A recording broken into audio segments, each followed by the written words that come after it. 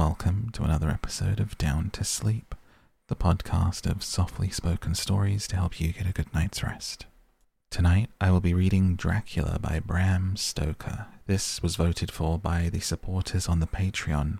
If you join the Patreon, you get to vote every so often on what I read next. You can also get bonus episodes every single week. So there's actually double the amount of episodes on the Patreon, and every episode is also about twice as long. They get the extended versions for supporting. So if you like the sound of those rewards, sign up at patreon.com/downtosleep to get the exclusive version of this podcast. But otherwise, thank you so much for joining me tonight. Let's go ahead and get ready to get down to sleep. Dracula by Bram Stoker. Chapter 1. Jonathan Harker's Journal, kept in shorthand. 3rd of May. Left Munich at 8:35 p.m. on the 1st of May. Arriving at Vienna early next morning. Should have arrived at 6:46. Train was an hour late. Budapest seems a wonderful place, from the glimpse which I got of it from the train, and the little that I could walk through the streets. I feared to go very far from the station, as we had arrived late and would start as near the correct time as possible. The impression I had was that we were leaving the west and entering the east. The most western of splendid bridges over the Danube, which is here of noble width and depth, took us among the traditions of Turkish rule. We left in pretty good time and came after nightfall to Klausenberg. Here I stopped for the night at Hotel Royal. I had for dinner, or rather supper, a chicken done up some way with red pepper, which was very good, but thirsty. Get recipe for Mina. I asked the waiter, and he said it was called paprika Hendel. As it was a national dish, I should be able to get it anywhere along the Carpathians. I found my smattering of German very useful here. Indeed, I don't know how I should be able to get on without it. Having had some time at my disposal when in London, I had visited the British Museum and made search among the books and maps in the library regarding Transylvania. It had struck me that some foreknowledge of the country could hardly fail to have some importance in dealing with a nobleman of that country. I find that the district he named is in the extreme east of the country, just on the borders of 3 states, Transylvania, Moldavia, and Bukovina, in the midst of the Carpathian Mountains, one of the wildest and least known portions of Europe. I was not able to light on any map or work given the exact locality of the Castle Dracula, as there are no maps of this country as yet to compare with our own Ordnance Survey maps, but I found that Bistritz, the post town named by Count Dracula, is a fairly well-known place. I shall enter here some of my notes, as they may refresh my memory when I talk over my travels with Mina. In the population of Transylvania there are 4 distinct nationalities. Saxons in the south, and mixed with them the Wallachs, who were the descendants of the Dacians, Magyars in the west, and Sakas in the east and north. I am going among the latter, who claim to be descended from Attila and the Huns. This may be so, for when the Magyars conquered the country in the 11th century, they found the Huns settled in it. I read that every known superstition in the world is gathered into the horseshoe of the Carpathians, as if it were the centre of some sort of imaginative whirlpool. If so, my stay may be very interesting. I must ask the Count all about them. I did not sleep well, though my bed was comfortable enough, for I had all sorts of queer dreams. There was a dog howling all night under my window, which may have had something to do with it. It may have been the paprika, for I had to drink up all the water in my carafe, and I was still thirsty. Towards morning I slept, and I was wakened by the continuous knocking at my door, so I guess I must have been sleeping soundly then. I had for breakfast more paprika and a sort of porridge of maize flour, which they said was mamaliga, an eggplant stuffed with forcemeat, a very excellent dish which they call impletata. I had to hurry breakfast, for the train started a little before 8, or rather it ought to have done, for after rushing to the station at 7:30, I had to sit in the carriage for more than an hour before we began to move. It seems to me that the further east you go, the more unpunctual are the trains. What ought they to be in China? All day long we seemed to dawdle through a country which was full of beauty of every kind. Sometimes we saw little towns or castles on the top of steep hills, such as we see in old missals. Sometimes we ran by rivers and streams which seemed from the wide stony margin on each side of them to be subject to great floods. It takes a lot of water and running strong to sweep the outside edge of a river clear. At every station there were groups of people, sometimes crowds, and in all sorts of attire. Some of them were just like the peasants at home or those I saw coming through France and Germany, with short jackets and round hats and homemade trousers, but others were very picturesque. The women looked pretty, except when you got near them, but they were very clumsy about the waist. They had all full white sleeves of some kind or other, and most of them had big belts with lots of strips of something fluttering from them, like dresses in a ballet, but of course there were petticoats under them.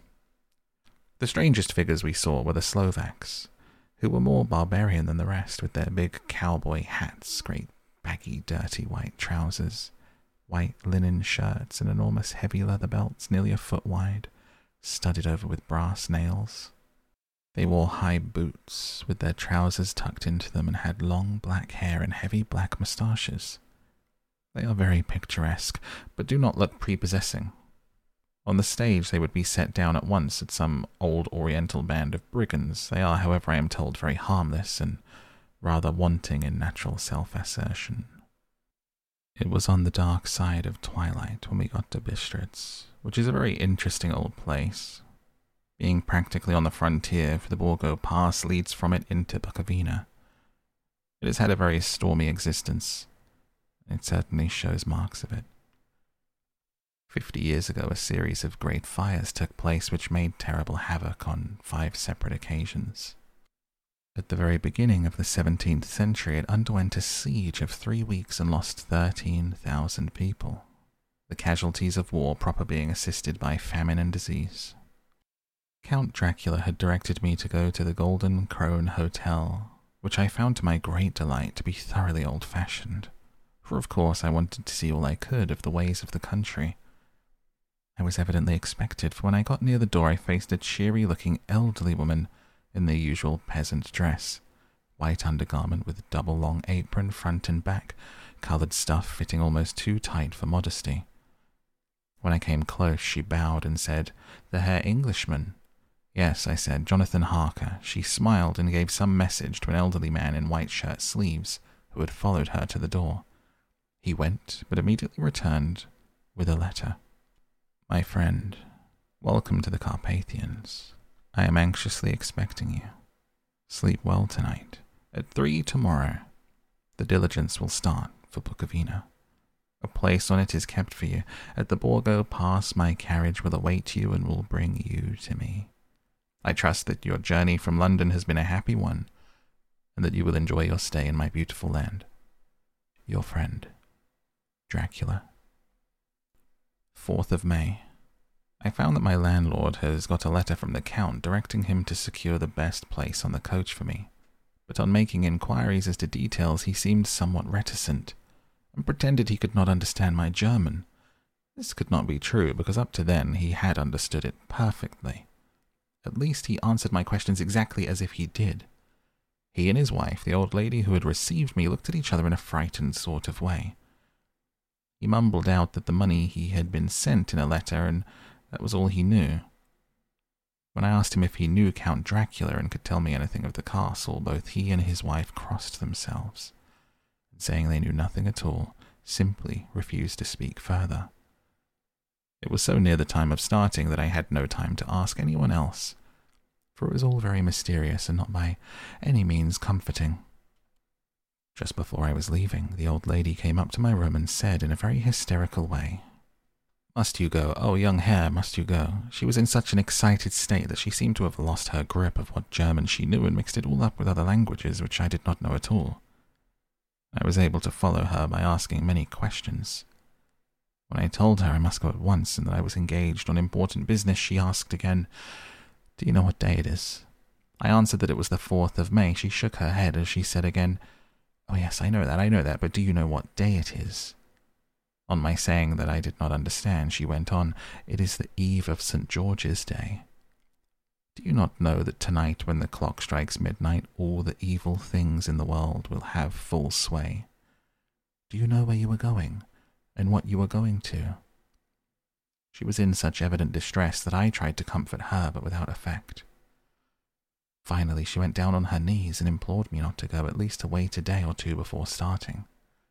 It was all very ridiculous, but I did not feel comfortable.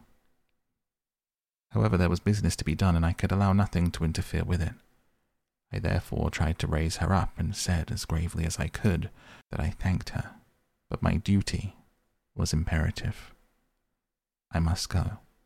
She then rose and dried her eyes, and taking a crucifix from her neck, offered it to me. I did not know what to do, for as an English churchman I have been taught to regard such things as in some measure idolatrous, and yet it seemed so ungracious to refuse an old lady meaning so well and in such a state of mind. She saw, I suppose, the doubt in my face, for she put the rosary around my neck and said, "For your mother's sake," and went out of the room. I'm writing up this part of the diary whilst I'm waiting for the coach, which is of course late, and the crucifix is still round my neck.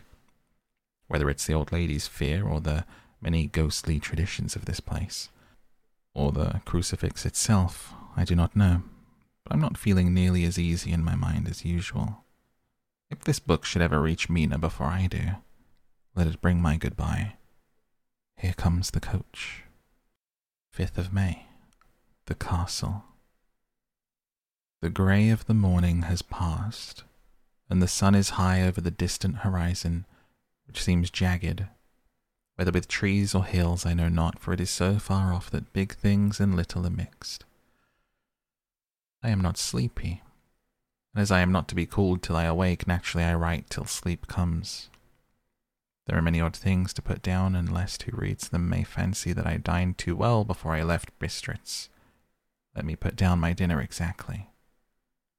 I dined on what they called robber steak, bits of bacon, onion, and beef seasoned with red pepper, strung on sticks and roasted over the fire, in the simple style of the London cat's meat. The wine was golden Mediash, which produces a queer sting on the tongue, which is however not disagreeable. I had only a couple of glasses of this and nothing else. When I got on the coach, the driver had not taken his seat, and I saw him talking with the landlady. They were evidently talking of me, for every now and then they looked at me and some of the people who were sitting on the bench outside the door, which they call by a name meaning word-bearer, came and listened, and then looked at me, most of them pityingly. I could hear a lot of words often repeated, queer words, for there were many nationalities in the crowd, so I quietly got my polyglot dictionary from my bag and looked them out. I must say they were not cheering to me, for amongst them were Ordog, Satan, Pokol, Hell, Stregoica, Witch, Vrolok, and Vikoslak, both of which mean the same thing, one being Slovak, and the other Serbian for something that is either werewolf or vampire. I must ask the Count about these superstitions. When we started, the crowd round the inn door, which by this time had swelled to a considerable size, all made the signs of the cross, and pointed 2 fingers towards me. With some difficulty I got a fellow passenger to tell me what they meant, and he would not answer at first, but on learning that I was English, he explained it was a charm or a guard against the evil eye. This was not very pleasant for me, just starting for an unknown place to meet an unknown man, but everyone seemed so kind-hearted, so sorrowful, so sympathetic that I could not be touched. I shall never forget the last glimpse which I had of the inn-yard and its crowd of picturesque figures, all crossing themselves as they stood round a wide archway, with its background of rich foliage and oleander and orange trees in green tubs clustered in the centre of the yard. Then our driver, whose wide linen drawers covered the whole front of the box seat, Gotze they call them, cracked his big whip over his 4 small horses which ran abreast, and we set off on our journey. And that is where we shall close the book on Dracula and this episode of Down to Sleep. If you would like to hear another part of this, come and join me on the Patreon at patreon.com/downtosleep, where there will be another half to this story exclusively, as well as a bonus episode in a few days' time. Until next time, I hope that you sleep wonderfully. Have a great rest, and I will see you next Monday. Good night.